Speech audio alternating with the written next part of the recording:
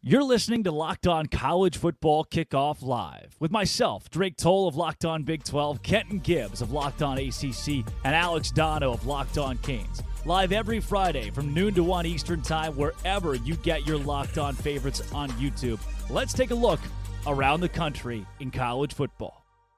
Happy Friday, everybody, and welcome into Locked On College Football Kickoff Live. That is Alex Dono of Locked On Canes, Kenton Gibbs of Locked On ACC, and Locked On Wolfpack, Drake Toll of Locked On Big 12. Thank you for making Locked On College Football Kickoff Live your lunchtime listen every single Friday, wherever you get your Locked On College podcast.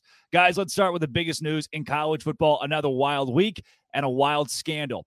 Kenton, look, you played the game in college. I want to pitch this one to you because what we've learned is that Michigan, they've got your signals. They know your play calls. This might be one of the wildest on-field scandals in college football history. How much of a competitive advantage is it when you know every other team's plays? You know, Deion Sanders said that it's you still got to physically stop it, and it's not like baseball where if you know the curve is coming, you can sit on it. Deion, I say this with all due respect. You are physically one of the most gifted human beings to ever step foot on this earth. This is one of those what if God was one of us, just to slob like one of us moments, because you can't relate to us regular football players who were good enough to make the D1 and maybe even the NFL, but not one of the all-time greats. It's an immense advantage. It's an immense advantage, but I do want to say this. Even though it's an immense advantage, I don't know why I keep struggling with ad instead of advantage, but anyway, it's an immense advantage. However, let the penalty be whatever the penalty is for this type of violation. I'm sick of seeing like people saying, "Oh, Harbaugh needs to be banned from the NCAA forever. Michigan needs to vacate every win they've had under Harbaugh." Da, da, da. Listen, the reality is very simple. Whatever the penalty is across the board, levy it here. Now, if this is a unique situation which the NCAA doesn't have a penalty drawn up for, I would ask, why make a rule against something if you don't already have a penalty legislated for it as well? That doesn't make sense to me. But with that being said, again, I'm not one of those people that's like, well, it doesn't matter. You could have everything that a team is going to do. That's a lie. If I know what your team is going to do, I can easily, stop what you're going to do with a team that is on the same level, maybe even slightly inferior to you. So I think that this is a serious scandal. This is a serious problem. This is something that is seriously going wrong. But we're not going to nail the man to the cross. We don't believe in capital punishment for college football crimes. So let's relax. Yeah, Dono, this is something that's been in place for 30 years. This rule, you get no in-person scouting, and obviously it's been broken. The one thing that I keep coming back to is the head coach of a program knows everything that goes on within it. How would one rogue staffer steal signs and bring that to a competitive advantage under the head coach's nose, especially when he's been doing it for the last 3 years and the team's been winning the last three? Like, help me piece this together that Jim Harbaugh was in the dark the entire time. Well, it's a no-win for Harbaugh, at least it should be, because either you did know what was going on, which is bad, or if you didn't know what was going on, how do you not realize what your staff members are doing under your nose? So it's a lack of oversight, or he's part of it. And I understand, I guess, for Harbaugh, the lesser of two evils would be to say, I had no idea what was going on, so he's going to play that card.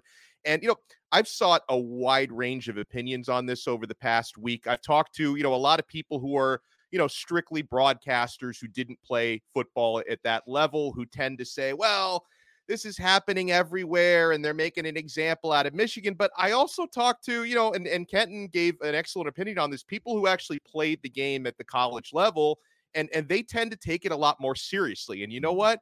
I'm going to default to player opinions over strictly broadcaster opinions on this. I've talked with a former Miami quarterback, Malik Rozier, about it, and he's pretty offended by the whole concept of this.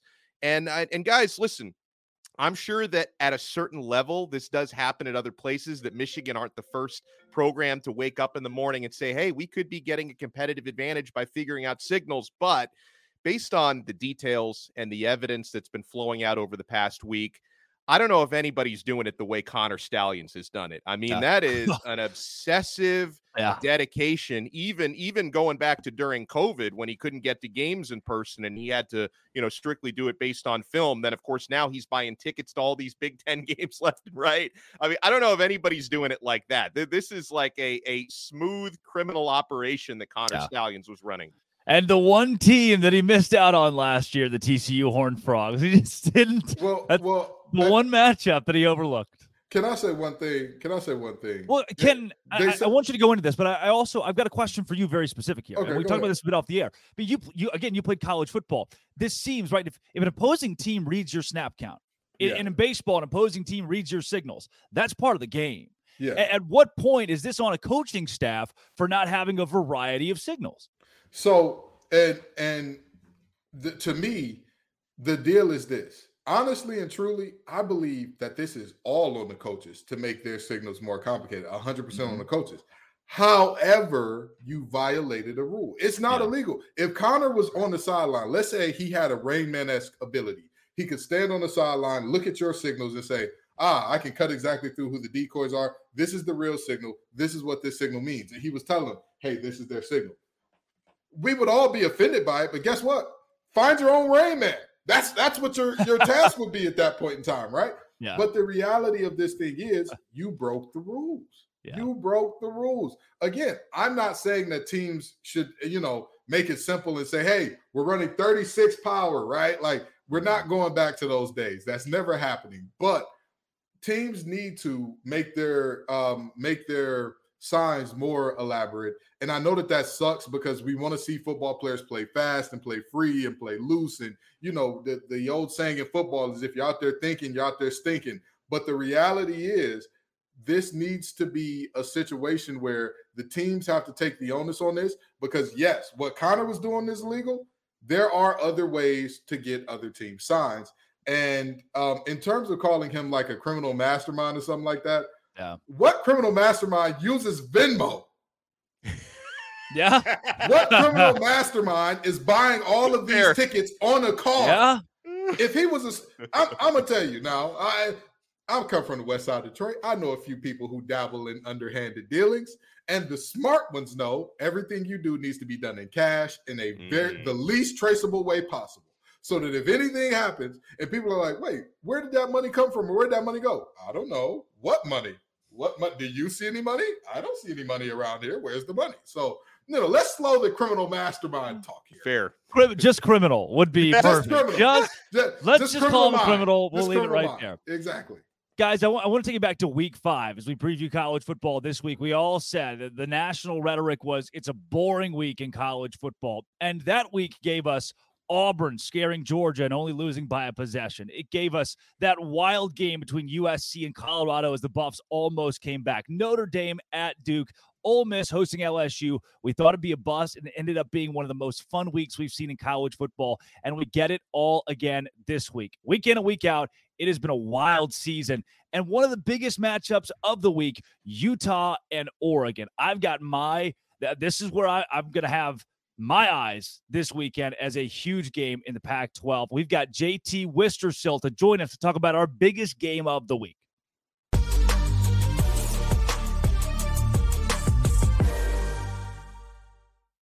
JT Worcestershire sauce here on Locked On College Football Kickoff Live. JT, man, you're talking to Utah Utes team whose defense has been nails. And you talk about the game against USC and how good the Utes looked. Cam Rising or not, Utah is a force here in the Pac-12.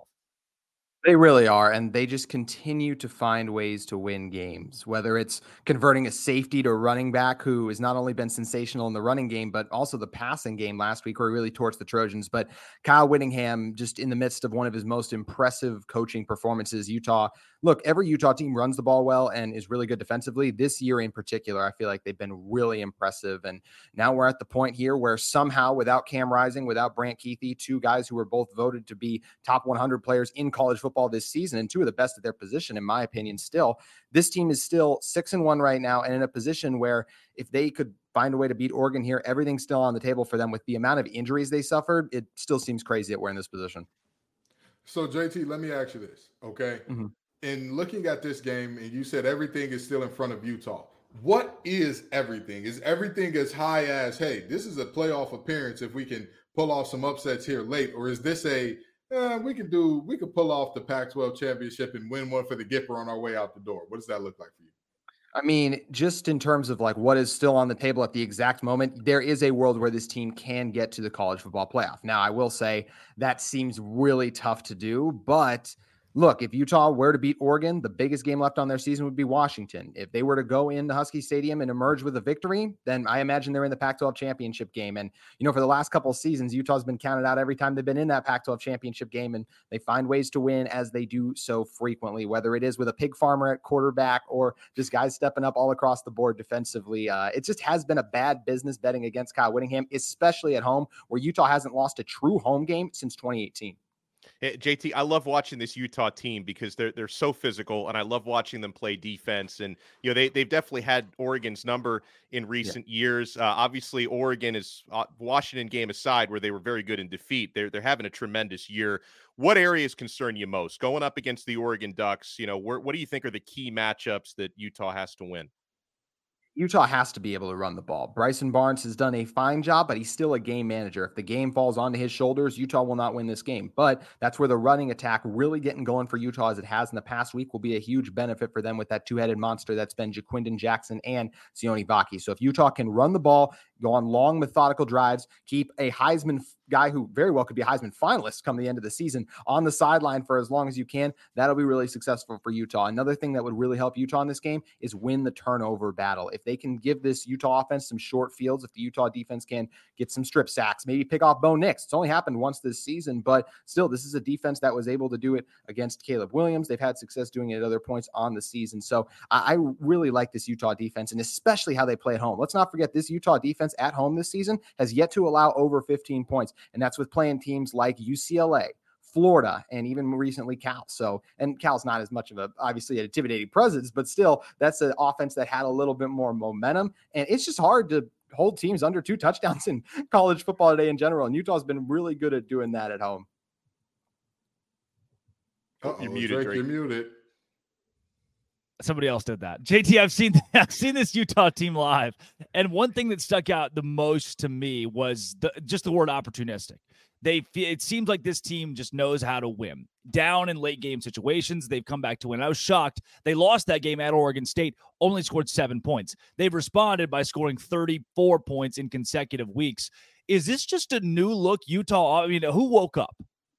It was Bryson Barnes being reinserted at quarterback. When you were at the Baylor game, you mentioned that's what led to Bryson getting benched. He was bad in that game, and terrible. Utah kind of made the knee-jerk reaction. They went with Nate Johnson. Nate Johnson was the main reason they only had 7 against Oregon State. Ever since they've gone back to Bryson, Andy Ludwig, the offensive coordinator at Utah, feels more comfortable with him. They've opened more things up offensively. Passing attack has been a little better, but I think if you were asking me what's really right with the offense the last 2 weeks, I have to go with the emergence of Sione Vaki for what he's meant in the ground game and the passing attack. He had 1 touchdown in particular against USC, where this is a guy who's a defensive back, and he scores on a couple of these plays where just guys who are not used to playing offense should not be doing the types of things he's doing. Travis Hunter gets a lot of hype, but for the last 2 weeks, the best two-way football player in college football has been residing in Salt Lake City in Sione Vaki. JT, before we get you out of here, give me a score prediction, Oregon, Utah, Saturday.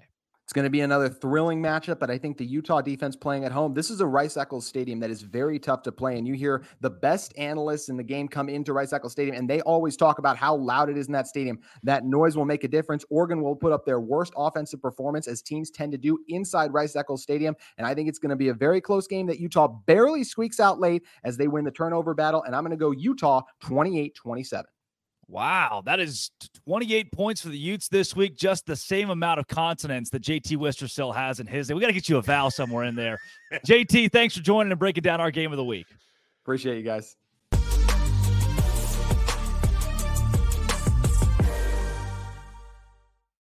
Coming up here real soon, it is my favorite segment. It's Sell Me Why. But first, we take it to Dono. Guys, it's time for our Game Changer of the Week, brought to you by Athletic Brewing Company. And I'm going with Billy Napier. I know we've poked fun at the Florida coach at times this year, but what an opportunity he has going up against Georgia. No Brock Bowers, world's largest outdoor cocktail party. Telling you guys, the man we've called LinkedIn Billy, if he wins this game, he can delete that LinkedIn profile. And just like Billy Napier, Athletic Brewing Company is completely changing the non-alcoholic beer game. They make non-alcoholic beers that actually taste good. They brew great tasting, award-winning beers. They beat out full-strength beers in global competitions. They brew over 50 styles of craft non-alcoholic beer, including IPAs, Goldens, sours, and more. they're fit for all times. So you can drink them anytime, anywhere, and there's no hangovers ever, which is a big plus. You can find Athletic Brewing Company's non-alcoholic brews at a store near you or buy online at athleticbrewing.com. First-time customers can use code LOCKEDON to get 15% off your first online order. That's code LOCKEDON at checkout for 15% off at athleticbrewing.com. Near beer, exclusions and conditions apply. All right, fellas, let's jump into Sell Me Why in the second of our two top 25 matchups this weekend. The number 18 ranked Louisville Cardinals are 4.5-point favorites as they host the 20th ranked Duke Blue Devils. Here is Locked On Louisville to sell you why the Cardinals will cover. Hey, what's going on, everyone? I'm Dalton Pence, host of the Locked On Louisville podcast. The 18th ranked Louisville Cardinals enter the weekend 4.5-point favorites, according to FanDuel Sportsbook, against the 20th ranked Duke Blue Devils. I'm here to tell you why I believe the Cardinals will cover the spread. It's going to be a mainly defensive game. You're likely going to be sweating out the result up until the very end. Both teams take a lot of pride in their rushing attack and their defense. The main thing for me in this matchup is the availability of Duke star quarterback Riley Leonard, as he re-aggravated his ankle injury last week against Florida State. I feel like that, coupled with Louisville's ability to play well at home and looking to bounce back against a loss against Pittsburgh, I feel as if Louisville will cover the 4.5-point spread. Look for Jawar Jordan to have a solid game bouncing back from injury. Yeah, Kenton Gibbs, is this Riley Leonard or bust for Duke? Absolutely, 1,000%. You look at that game against Florida State, they lose it 38-20, right? Do you know what the score was when Riley Leonard got hurt? 20-17, Duke led. Ladies and gentlemen of the jury, I don't believe that I need to give you any more. My case is resting peacefully. It's got its Snuggie. It's got its nightlight. It's listening to Anita Baker on the way to bed. That's the type of thing that is happening here, because there's no other argument to be made in terms of can Duke go? Can Duke get it done without Riley Leonard? I mean, he is objectively the engine that makes the car go, the brakes that make sure the things stop. He is, in the words of Barry White, they're first, they're last, they're everything. He's the guy there. And so without him, I don't see a world in which Louisville doesn't outright win, let alone cover. Dono, we're talking about the same Louisville team who in their last game got trounced. I mean, pummeled by Pitt. Can we have this much confidence in the Cardinals? I've got enough to say that they're going to cover, unless by some miracle Riley Leonard plays, because, again, Duke, there's a huge drop-off from Leonard to Beelan. I mean, in the game that Beelan won, he threw 4 passes in that game. You're not going to beat Louisville only throwing 4 passes. It's just not going to happen. And, again, that's a tremendous player. And, obviously, Duke has been on the uptrend the last couple of years, but they are still very, very dependent on their starting quarterback. And so, listen, I try not to judge a team now that, teams have played 7-8 games. You get a pretty good idea of who teams are. I try not to judge a team strictly based on their best or worst performance. I think Louisville can bounce back, and they're going to win and cover. How about the world's largest outdoor cocktail party? That is tomorrow. The Georgia Bulldogs are 14.5-point favorites over the Florida Gators, who've been fairly streaky this season. Gators open its 3-touchdown favorite. Georgia opens 3-touchdown favorites over the Gators. Here's Brandon Olson of Locked On Gators to sell you why Florida will cover 14.5. The Florida Gators are going to cover the 14.5-point spread against the Georgia Bulldogs in the world's largest outdoor cocktail party. The Georgia Bulldogs are 1-4 against the spread in their last 5 games where they've been double-digit favorites. They're 0-7 in 1 against the spread against unranked teams in their last 8 games. They're also playing this game without Brock Bowers, who is simultaneously their best pass catcher and their best offensive lineman. This game is one of those times where you just take all of the logic and throw it out the window. One of these rivalry games where all you know is it's going to get weird. Locked On Gators, Locked On Bulldogs, for once we unanimously agreed. Georgia wins. Florida covers 14.5-point spreads. It's going to be a close one. It almost always is. Even last year, Georgia was favored heavy, did not cover the spread there. This is a better Florida Gators team than they were last year. Florida will cover 14.5 points. Go Gators. Yeah, guys, I think this game could truly be as entertaining as Dono's shirt. There's a lot. I'm just, I gave it 20 minutes into the show. There's a lot going on there, Dono. We'll pitch it to you first. Florida, Georgia, 14.5 in any rivalry game feels like a pretty big swing. Yeah, and again, as I mentioned previously, we're past the halfway point of the season. Every team has played at least 7 games. You have a pretty good idea who teams are. And Georgia is a team that is probably still the best team in the country when they're truly motivated, but they haven't been truly motivated throughout the year. And this is a rivalry game. And guys, when you talk about sell me why and the spreads, most important stat for me is Georgia on the year 1-5-1 against the spread. That doesn't instill a whole lot of confidence that they're going to beat Florida by more than 2 touchdowns at the world's largest outdoor cocktail party. Now, one area, and I am picking Florida to cover, and like Brandon said, cover and still lose a relatively close game. The one thing that concerns me from the Florida side, why I'm going to sweat this out, even if I bet Florida plus 14.5, which is where the number is now. Florida had been so bad on third downs this year. 33%, that ranks 108th in the country converting third downs. That's troublesome. 7 games into the season, but at the same time, no Brock Bowers. Georgia has only covered 1 spread and 1 push all season long. I'm going with Florida to cover. Yeah, Ken, is there any way that Florida not just covers, but also finds a way to win this game? Yeah, there's very much so a way. I don't think that Georgia is – this is not the Georgia teams that we've seen in the past. With all due respect. This is not – all right. This is not a Georgia team with Davis and Nolan and Smith and all those guys and Walker and all those guys. This is not that team. This is a very good Georgia team. Yeah. This is a Georgia program that now they don't rebuild, they reload. Love that for them. But this is not that type of team. Just with all due respect, what have we seen all year that says, hey, this Georgia team, not only can they whoop the wheels off you, they're going to whoop the wheels off you. You can go ahead and not only schedule an L, you can go ahead and say, whatever the spread is, add 7 to it. That's how much they're going to beat you by. That is not this team that we're looking at right now. So, yeah, Florida can definitely do it. Graham Mertz is going to have to put on a special performance. That running game is going to have to show up. The defense is going to need some timely stops. But there's a positive. I wouldn't be shocked if we are coming back here next Friday saying, oh, Florida is somebody's boom team and Brendan doesn't need to mute anybody. Now here's the question I'll ask both of you guys, though. Is this one of those things where in Florida's case, you're going up against the top team in the country. If you lose this game by 3 points, by 6 points, is there a moral victory to be had here? Because overall, I'm not much of a moral victory guy, but when it comes against the number 1 team in the country, 2-time national defending champions, can Florida come away from this winners even if they don't win the game outright? I'm going to go no on that one. I'm going to go no because there are certain scenarios, first-year head coach, you play a great team club. I mean, I watched, I know this is personal. It's not going to make a lot of sense to many folks. 2017 Baylor goes 1-11. Builds the foundation for a team that goes to a Sugar Bowl 2 years later because they lost a lot of close games. That's a great learning lesson for a young team.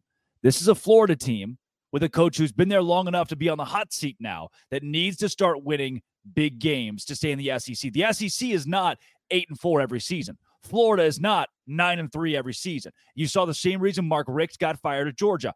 Obviously worked out well for them. Look at Bo Pelini at Nebraska, was the complete opposite. So where does Florida go from here? You've got to win a game like this. If you only lose by 3, there's no, well, man, those Gators played great this week. Not how the fan bases work in the SEC.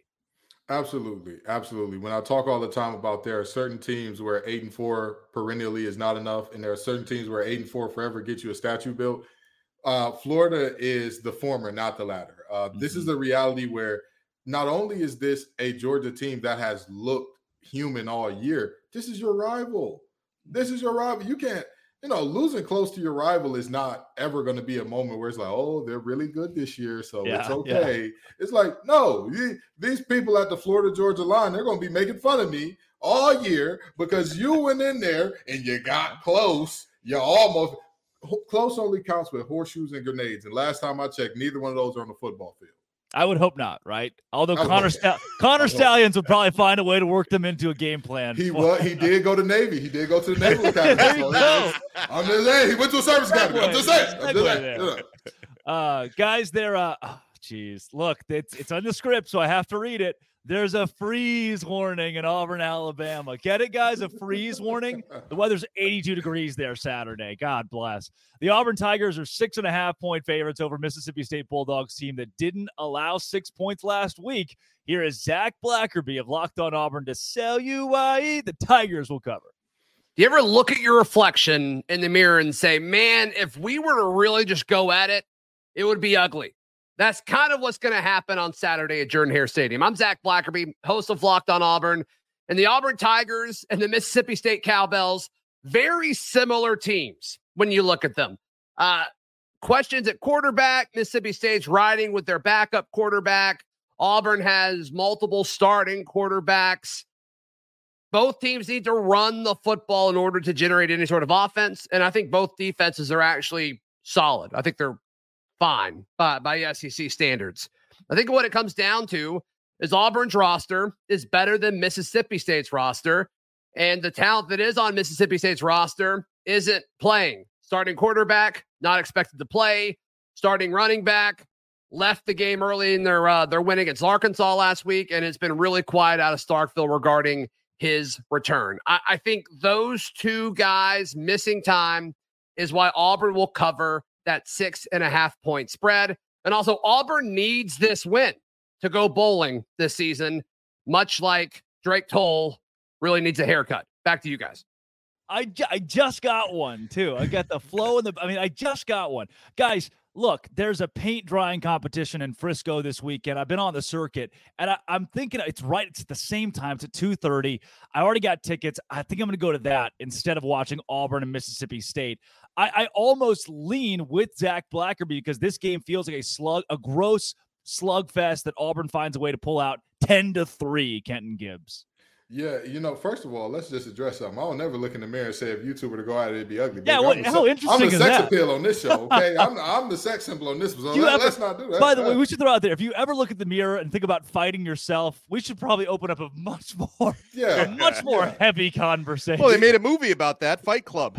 We do. Yes. We do ask for better help all the time. I'm sure Zach Blackerby has to read them. I'm just saying. Also, Donna, way to give away the end of Fight Club. You had one rule here. Zach Blackerby is Tyler Durden, apparently.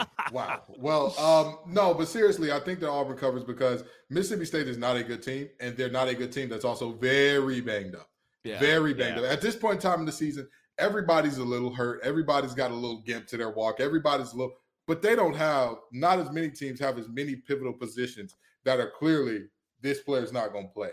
Will Rogers is one of the guys on that team that he's one of the heart and soul guys. If he's not available, what's going to happen with that team? You know what I mean? Like that's a very tough ask of them. And if you say, well, Mississippi State's defense has really turned it on, have they? Or is Arkansas just bad? The game before that, they allowed 28 against Western Michigan, I want to say it was. So what are we really doing here? Like, I think that Auburn covers this thing comfortably.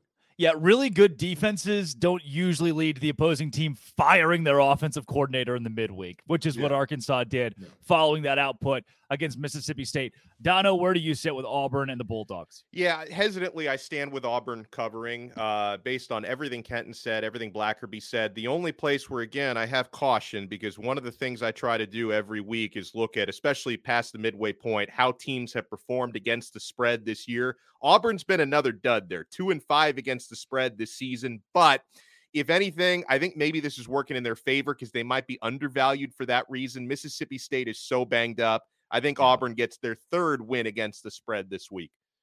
Well, guys, coming up, we're going to do booms and busts from last week. Who did you see that you liked? Who did you see that needs some work or even needs to brush up on their LinkedIn profiles? But first, we'll take it to Dono.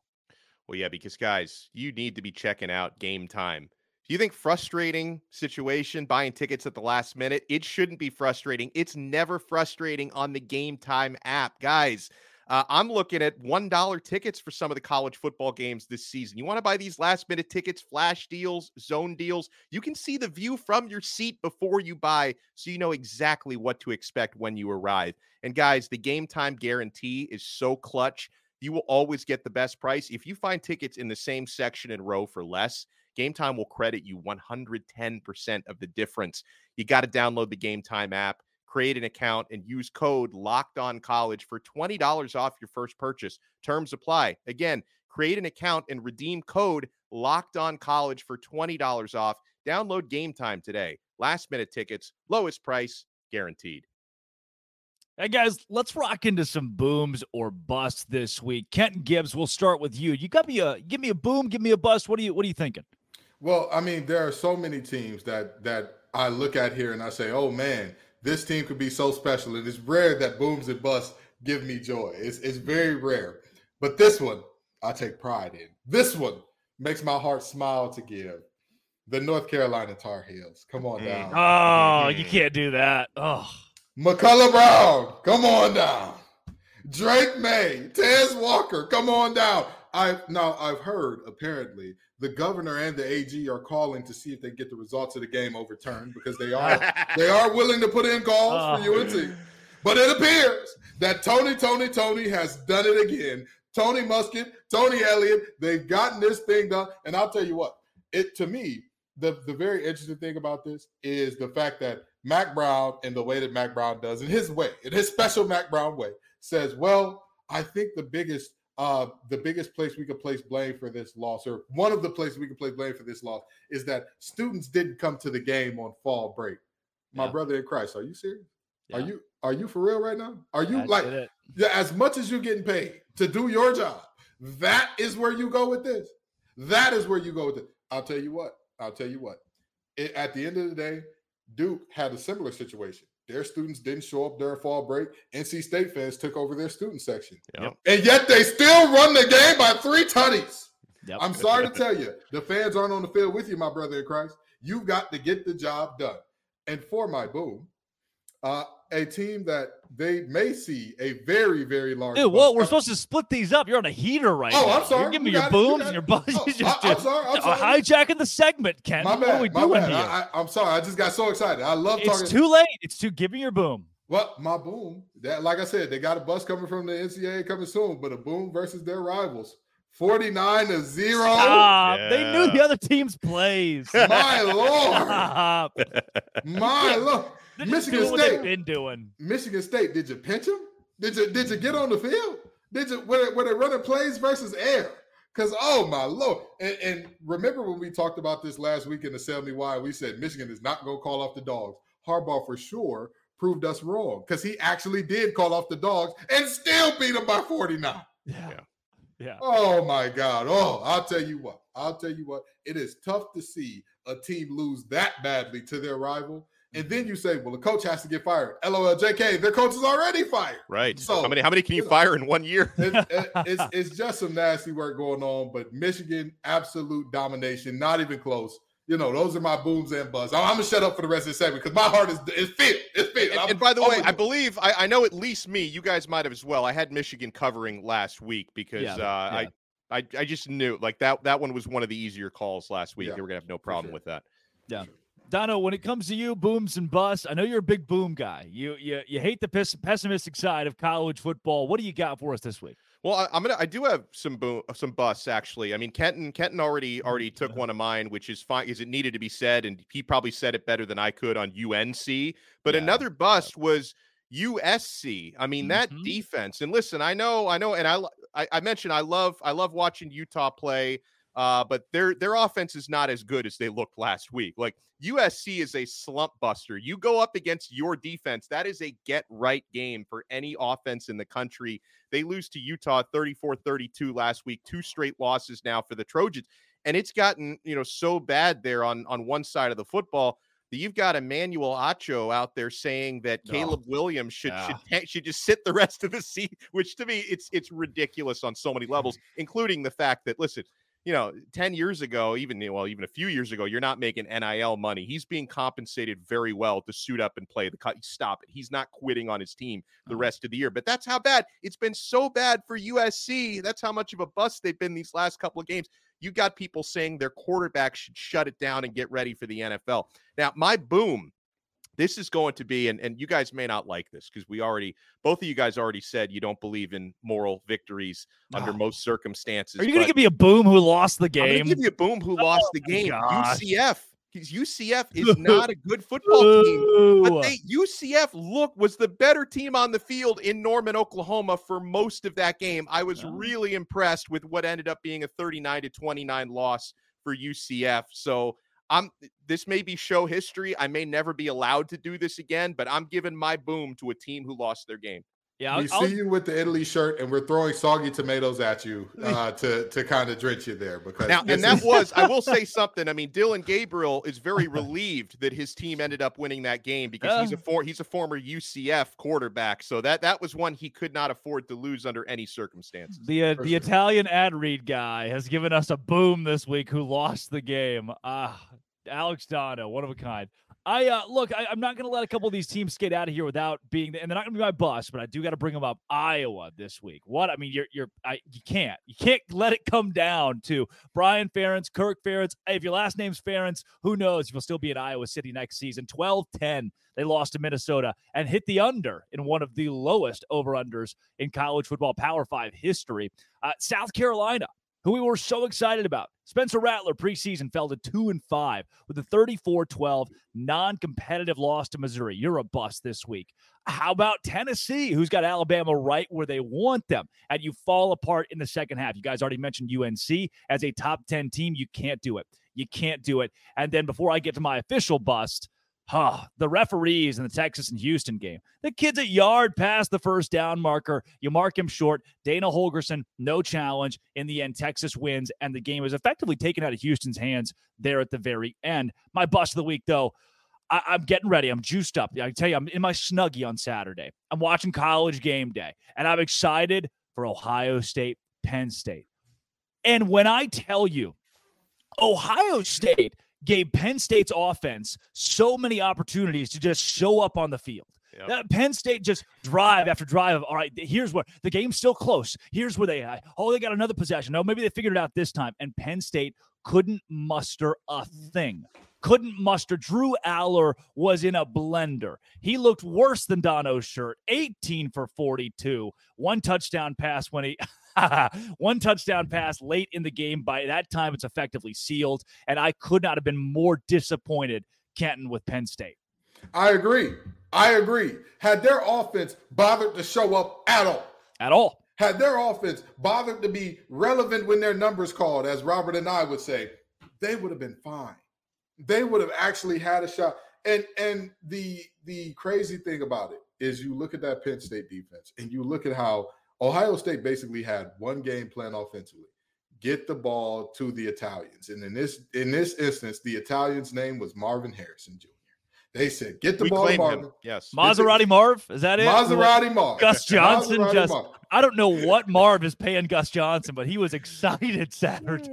And listen, who wouldn't be excited Saturday to see somebody do something productive offensively with the mess that we saw from Penn State? Yeah. What? I mean this very genuinely because, fool me one time, shame on you. Fool me twice, can't get fooled again. James Franklin, you're cooked. You're cooked with me. I'm never betting on you in a big game again. I'm never rolling with you in a big game again. This right here is why I'm not a bettor, because you let the whole team down. Everybody's rooting for you. Everybody's saying, this is your year. You can do it. And you say, LOL, JK, we don't want it. We don't want too much pressure. Light's too bright. Disappointing. By the way, something I need to look up now, if that was the lowest scoring game Gus Johnson has ever called, because usually just him being at a game, just automatic barn burner. It's like 45 to 42. I mean, he had 26 combined points to call in this game. But I'm with you, Kenton and Drake, on what you were saying about Penn State, because I kept watching this Penn State content last week because it was such a big game. I was checking out, some of their even beyond Locked On Nittany Lions, which is fantastic. But I'm going around and seeing what people are writing and saying about Penn State, and there seemed to be this idea that, hey, like, our offense hasn't opened up because it hasn't had to. Like, don't worry about it. Yeah. Drew Aller's going to be going deep left and right. Our offense is going to turn it on. Well, sometimes you are what the first 6 games said you are, and that seems to be the version that showed up against Ohio State. Yeah. Now, guys, before we get into some LinkedIn, who needs to brush up with that LinkedIn hot seat conversation this week, I do want to give you a boom, and that's the BYU Cougars. We've skipped over a lot of the Big 12 this season because it's been a conference of mostly nobodies. Let's be honest about it. I was locked on Big 12, and there is no really relevance in the national picture from the Big 12 as we speak. Oklahoma State scoring 28 points, moving to 5-2, 3-1. They're going to vie for a conference title to try to keep a Red River rematch from making itself known in Arlington. BYU over Texas Tech, 27-14, and then Kansas State over TCU. Kansas State, another team that's going to give Texas or OU a run for its money. But these BYU Cougars, their defense stepping up to push Joey McGuire and Texas Tech to 3-5. Oh, how gross is that for a guy in year 2 that won 8 games last season? BYU now sneaky 5-2, 2-2 in Big 12 play. The only new team having success in this conference, having moved from the wilderness or group of 5 independents into the Big 12. They've been great. But let's talk about some guys who have not been great. LinkedIn Talent Solutions is your place to go. And LinkedIn is where a lot of head coaches are going right now, because with only a few weeks left in the college football season, they'll be searching for new jobs. We've talked about the Bush Jones of the world. We've mentioned how Jimbo Fisher and his job's on the line. But let's go to you first, Kenton, on your LinkedIn, your number one guy this week that needs to brush up on that resume. Well, this is also going to go into my best bet of the week, but Mr. Babers up there in New York, my brother. You're going to have to go. Oh, dude, Kenton, it's Syracuse. They can do whatever they want. They don't have any NIL. What do you sure can. You can do whatever you want to an extent. You can't lose a game. This game got so ugly so quick. It legitimately was like, wait a minute, did Syracuse even get off the bus yet? Before Virginia Tech is leading by darn near 30 points. Yeah. This is a game in which Virginia Tech didn't even need Kyron Drones to be special or good. He just kind of had to show up, hand the ball off a couple times. They'll be all right. This game was so non-competitive. I don't care what university you're at. If you want your athletics department to be taken seriously and you are a Power 5 school, you have to be more competitive than this in a conference football game against the team that coming into the season was predicted as the second worst in the conference that started off the season in one of the worst ways in the conference. And now all of a sudden, Dono and I talked about this off air in terms of how big the advantage is when you're talking Lane Stadium at night during the middle of the week. Yes, but that was so embarrassing. Dino, don't worry about it. Pack your bags. Update that LinkedIn. I got you. We can have you on Locked On College Football. Dino's my guy, but they're not Syracuse's guy for much longer. Yeah, Locked On Syracuse, Dino. That'd be awesome. How about Alex Dono? What do you got this week? I got to bring up the name that I feel like it was brought up so much weeks ago that people just got kind of tired of bringing up, and that's Tom Allen at Indiana. It has, I think the only thing that, might potentially save his job is the buyout is ridiculously high. But I mean, that team is dreadful. And, listen, Penn State, they're going to have their get right game tomorrow at noon when they face Indiana. All of a sudden, that offense that I just criticized is probably going to go off and score big points tomorrow. So that has to be said. That seat is very, very hot. Now, this is a seat that I wonder if it's warming up, guys. And, I just watched firsthand in person what happened last weekend with Dabo Swinney and Clemson. Now, as a Miami guy, obviously, I try to look at the positive. Miami played very, very well with a freshman, first-time starting quarterback who was able to win that game. A lot of positive storylines, but when it comes to Clemson, that game was a disaster. You've got your starting quarterback going rogue on the final play where he was supposed to hand it off. He tries to play hero ball, but then Dabo throws him under the bus after that, which I thought was a little low class on Dabo's side. And this is not in itself is not fireable, but Dabo made a very insensitive joke about suicide after the game, which is just a really bad look. That in itself won't get you fired, but a lot of things have been working against Dabo Swinney this year and in this era with the way he hasn't embraced NIL and hasn't embraced the transfer portal. I'm not saying the seat is hot, but the seat's getting warm. Kenton, back to you. Perspective as a former player, because I do want to go with what Dono just mentioned on Dabo Swinney throwing a player under the bus. Reporter says it's an RPO, and Dabo says, nope, his quarterback had one job, don't know what he was doing. Kid went rogue. I know a lot of head coaches that would just take the fall and say, you know what, it was an RPO. He made a decision he thought was correct, and we as a coaching staff didn't put him in the best. And even if it's not true as a coach, it's just what you say to protect a 20-year-old kid. As a former player, take yourself back to being in pads. I mean, is this something that if you're that QB, if you're on this team where you think, wow, I can't believe my head coach did this? People keep asking me, Kenton, what's the fix for Clemson? What's the fix? How do they get better? What's the fix? there is no structural fix. They need a structural fix. There is no small fix right now. Mm-hmm. Any small fix that you propose, that's slapping Flex Seal on a dam that's cracking. It just doesn't make sense, right? RIP Billy Mays, but that will not get the job done. That is not how that's going to work out. So, in terms of what I have done, what Dabo did, probably. Is Billy Mays dead? He is. Yeah. Guys, what? Yeah. I don't think he was Flex Seal. I don't think Billy Mays was Flex Seal.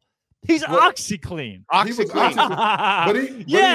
But he started that whole genre. All of them are his sons now. All of them are his sons. Okay, all of the you know what? I'll Yeah. give it to you. Yeah, I'll give it to you. Thin ice, but I'll give it to you, Kenton. You got to give him his guts there. But anyway, the reality is very simple for this situation. If I'm Dabo, I'm calling that out in the meeting room, and I'm saying, "Hey guys, on the Sunday meeting, I'll take the blame for it in front of the press. But on the Sunday meeting room, I'll say, "Hey guys, you see what's happening here? Now we called the play for Will Shipley to get it right here, and he's supposed to be going here. And it looks like if Will can beat one guy in the hole, he can get in the end zone." Now, he's a running back. This here's a running back. You know what he does? He runs the ball. He beats people in the hole. That's his whole job. That's the whole deal of what he does. But wait, y'all. We got a quarterback. The guy who's supposed to be throwing the ball.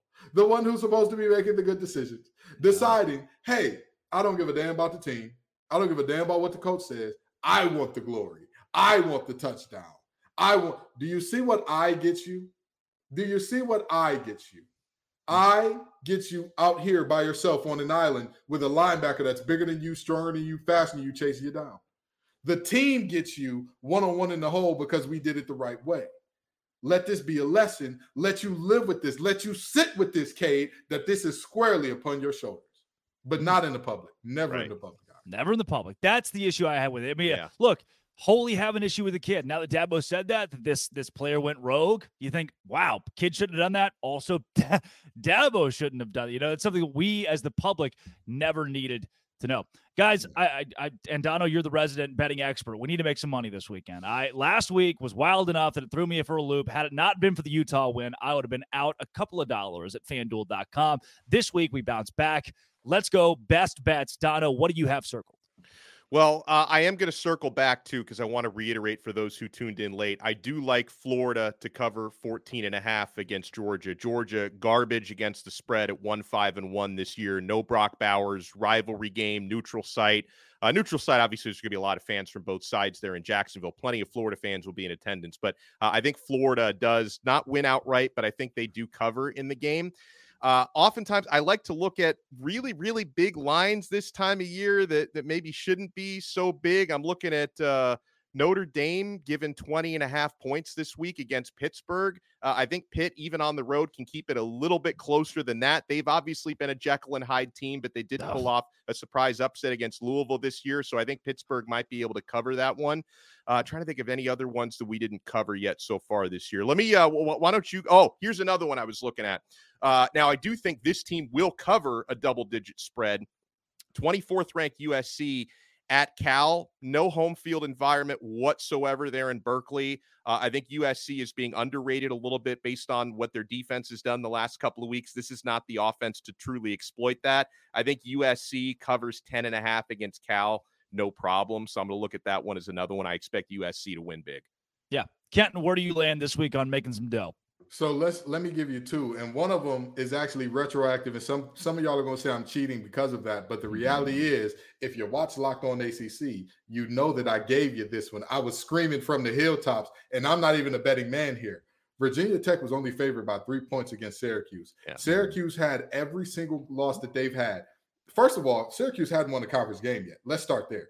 Every single conference game that they played got successively worse and worse and worse by the game. And not to mention, everybody in their mama who wears an orange jersey is banged up right now. So the reality is that game, again, watch some Locked On ACC, because I'm gonna give you the nuggets right there. I knew that there was no way Virginia Tech won that game by only 3 points. They end up rolling. Now, another game that I'm saying, hey, what's going on here? I told y'all, Drake said that we're not giving the Big 12 enough love. Well, come on, Big 12. Y'all you can see your LL Cool J, I need love, and I'm going to bring it in. I'm going to give you some love, okay? Oklahoma only being a 6-point favorite or so. Over it's 9 Kansas? now. It's up to 9. Yeah. 9. Yeah. Even 9. Give Yeah. me Oklahoma. Yep. Give me Oklahoma. What Love are we it. doing here? Yes. Kansas is a decent team. I don't think they're terrible, but I think that Oklahoma is a good team. I think that they bounce back. And I know that bounce back after a win seems counterintuitive, but I think for Oklahoma's goals, there cannot get moral victories, but you can have a moral loss where it's like, we should have beat this team by more. We should have hung 50 on this team, and we did not end up doing so. I think Brent Venables gets the boys right, and they solidly cover in this one. Billy Mays has been dead since 2009. That is really tough. No one told me. Breaking news. And 14 years later, no one told me. But also, he didn't do the Flex Seal commercials, Kenton. So take that. I mean, I've already spoiled a movie from 1999, and now we've covered breaking news on a death from 2009. Gosh. Don't worry. Drake told you got to tell us what 2029 is going to bring us. Yeah, wait till I tell you guys about Wait till I tell you guys about Michael Jackson. You're really going to hate this news later on in the show. My best bets in college football this week, I'm going to stick in the Big 12 as well because it's what I know best with Locked On Big 12. And there are a couple of them. Kansas, Oklahoma was one of my best bets on Thursday on the show. How about UCF, who is 0-4 in Big 12 play, has lost 4 consecutive games playing West Virginia. Sure, West Virginia in a slump, but you're telling me UCF's going to win this game by a touchdown?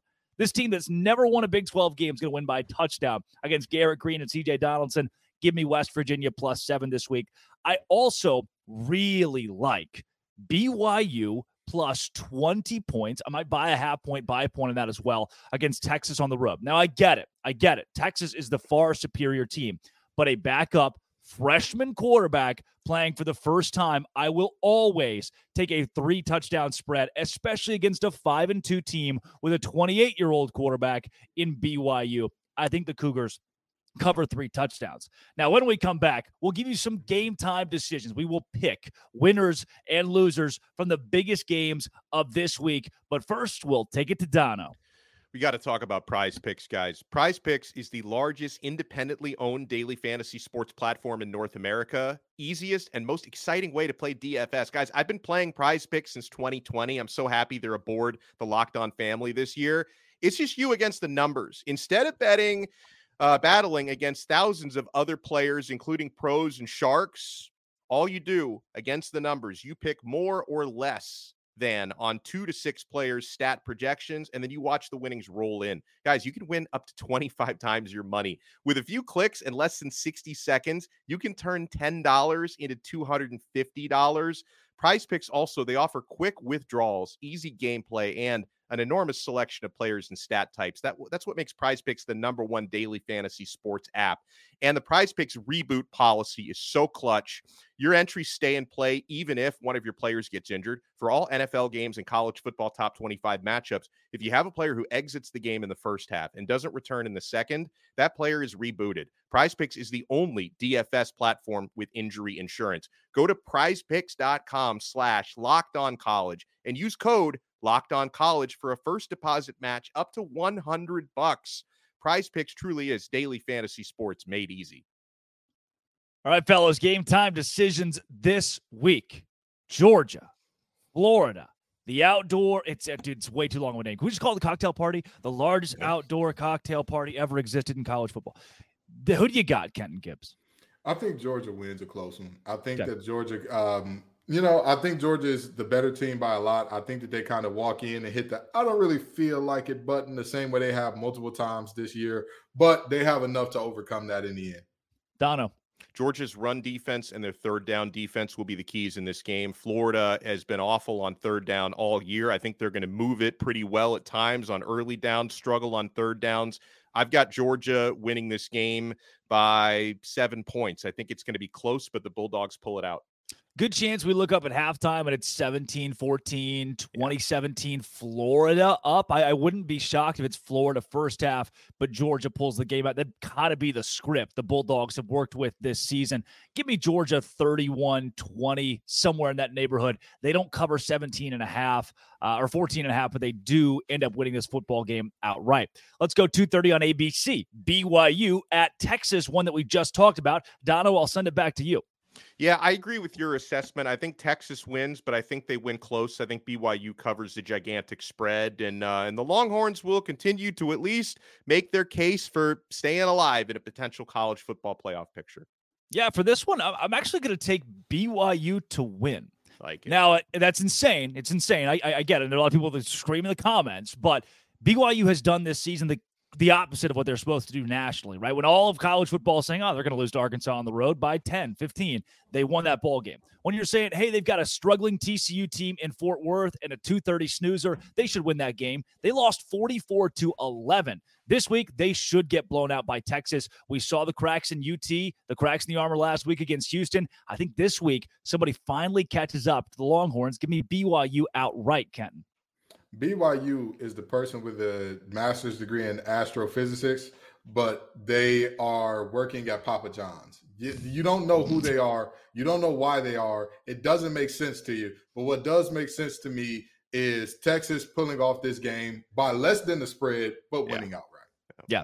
Duke or Louisville, Kenton? Oh, give me Louisville. L's up. This game, no Riley Leonard, no soup for you, no win for Duke. Give me Louisville in the easy win. Yeah. Are you right there, Dono? Yeah, I go Louisville by probably 2 touchdowns. I'm going with it, like Kenton said, a relatively easy win. I liked Duke until you guys convinced me otherwise. The panel likes Louisville in this game on Saturday afternoon. Let's take you back to the SEC. Kentucky hosts Tennessee. Tennessee 3.5-point favorites on the road. Number 21 team in America. Dono, do you like the Vols here? I don't. I think I like Kentucky to pull this one off. Oh. I mean, the Vols have let me down against the spread and overall. You saw what happened in the second half against Alabama. Obviously, this is not Bama, but I something tells me Kentucky's going to pull off a mild upset. Yeah, Kenton? You know, I want to believe in Kentucky. I want Devin Leary to do well. I care so much for that young man, and I really do wish him the best in all the good things. And Joe Milton has struggled mightily this season so far, but I can't bring myself to say, hey, Ray Davis is going to be enough for y'all to win this game. I can't do it. I won't do it. I'm going to go Tennessee winning a very close one. I'm not sure if they cover, but I think that they win this game. Can't get the vision of Kentucky, Missouri out of my head. That game was in Lexington. Give me Tennessee as well on the road this week. A couple more before we get to the game of the week. Colorado goes to UCLA, Dono. Man, Colorado are big underdogs in this one, right? 16.5, yeah. 16. Man, UCLA is going to win. Colorado's going to cover. So I do have the Bruins, but I think that's too big of a spread. Yeah. Kenton, can Colorado pull the upset? I'm upset at the odds makers for making me say nice things about Dante Moore. Yes, Colorado can upset, but the reality is they won't. That front defensively, too good for UCLA. Colorado is a terrible offensive line. If us three were rushing against Colorado, I know for a fact we could get us a sack or two. I have no. Hey, let me tell you something now. Let me tell you something. We could. It's a unit. It's us. Okay. The Locked On College Football Live crew could get a sack against them. And with that being said, I think that UCLA has enough offensively to get it done. And defensive line wise, they're gonna keep Shedeur scrambling and running all day. No watches will be shown on this day. Give me UCLA. I'll go with the Bruins as well. Their 2 losses are very quality losses in Pac-12 play. How about Georgia Tech hosting North Carolina? Dono, this is a game where the Tar Heels have to bounce back. Oh, this is a get-right game for North Carolina. Like, they learned the most valuable lesson last week, getting beaten by Virginia. And despite, like, you don't win too many games when one of your scoring chances, you fumble into the other team's end zone. Virginia was able to overcome that and still win the game. That was embarrassing. North Carolina just didn't give them any respect. They have no choice but to give Georgia Tech respect. UNC is such a better team than the Yellow Jackets. They're going to get it done. Kenton, give me an upset. I wish I could. It would make me smile. I'd love nothing more than to say the Heels are going down again. Unfortunately, that's not going to be the case. As much as I like Key and company, they just don't have the horses in the stable. They're not as talented. They're not as deep. They are, I said this last week on Locked, or actually this week on Locked on ACC. Georgia Tech is a lot like a girlfriend with a guy who's bad in bed as her partner. They just can't finish to save their lives. So with that being said, I am 1,000% sure that even if they come out and get a lead, Drake May is going to do his Drake May thing and end up taking this game away in the last minute. Give me UNC. Game of the week, number 8, Oregon. Number 13, Utah, 2:30 p.m. on Fox in Salt Lake City at Rice Eccles. Kenton Gibbs, who wins this ball game? You know, I've done so well going against Bo Nix so far this season. And I feel like I need to continue this because guess what? Utah, how you going to beat them? Those boys are absolute menaces at home. Give me the Utes. Oh, Donna, where do you land? I'm so tempted. And Utah has been so good even without Rising all year. But this is a different Oregon from the last few years that Utah had the number of. I'm going with the Ducks. Utah throws, and it's incomplete. They run, and it's for a loss. They special teams, and it doesn't look great, but they win the ball game. They're the better team defensively, and that means a lot this week. They down the Ducks in Salt Lake. 2 out of the 3 on the panel like the Utah Utes as 7-point dogs to win outright. And give me the Baylor Bears on top of Iowa State. That is Alex Dono of Locked On Canes, Kenton Gibbs of Locked On ACC and Locked On Wolfpack, Drake Toll of Locked On Big 12. As always, this has been Locked On College Football Kickoff Live. Thank you for making it your lunchtime lesson every single Friday. We'll see you next week.